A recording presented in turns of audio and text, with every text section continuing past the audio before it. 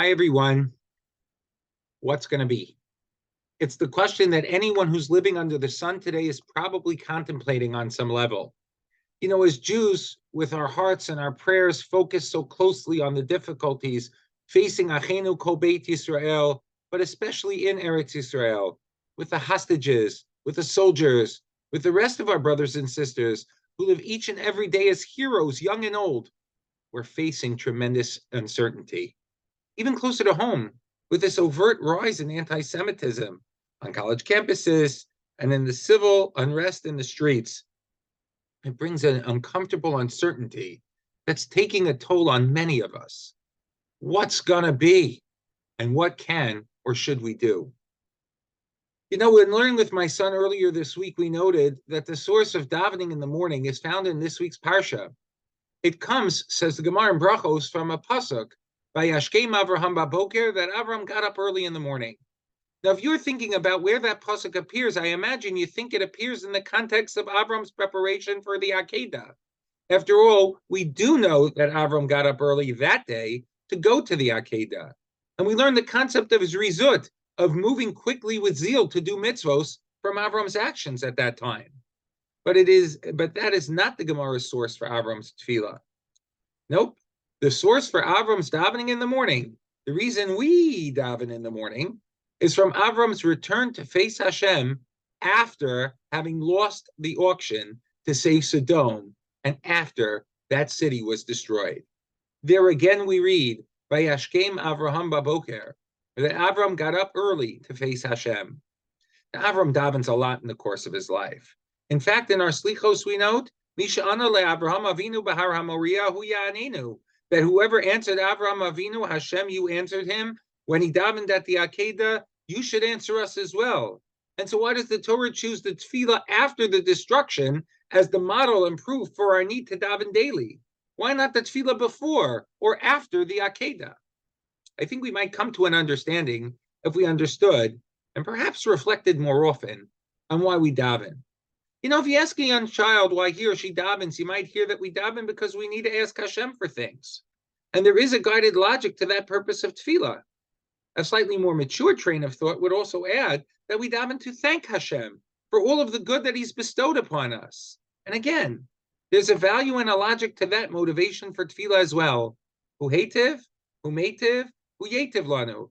He has been good to us, he is good to us, and he'll hopefully continue to be good to us. It's the tefillah of ask and ye shall receive. You know, the Netziv notes that this was the style of tefillah of Avraham, and by the way, Yitzchak as well, prior to setting out to the Akedah. Both Avraham and Yitzchak knew that they were heading somewhere to do the will of Hashem. It was a direct and focused mission, and they offered a tefillah that they should achieve their mission and Hashem's goal in the process.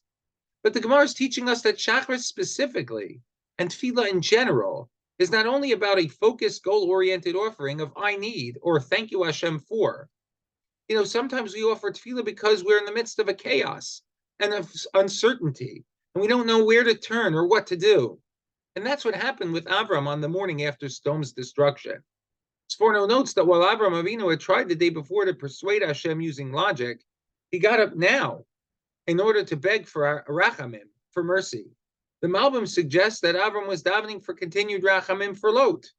And from the chaos, Avram knew that the next day, he just needed a different approach.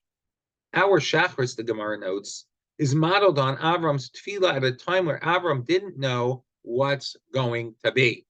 It was like the prayer of a family member in the waiting room of a surgical suite or emergency room, waiting for the doctor to come out and give some news, or the family members of one of the beloved members of the IDF, or the hostages, Hashem Yishmereim, waiting for a bit of positive news about what's going to be.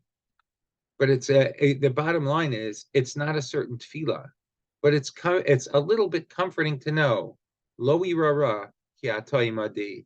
I don't have to fear something bad, because I know in these moments, you Hashem, you're with me.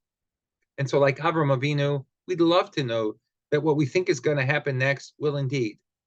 But we need to be realistic with the awareness that life is uncertain. And when things don't go as planned, there are twists and there are turns that can bring about great successes ultimately.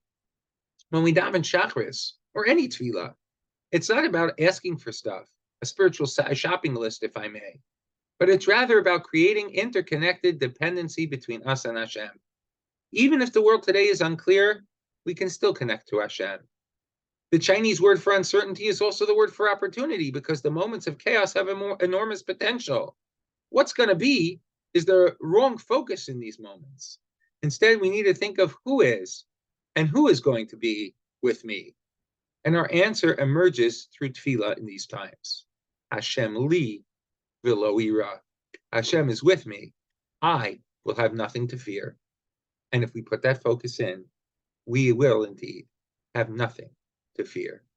Wishing each and every one of you a terrific, wonderful, and safe Shabbat Shalom, and Shalom al Yisrael, a Shabbat Shalom to all.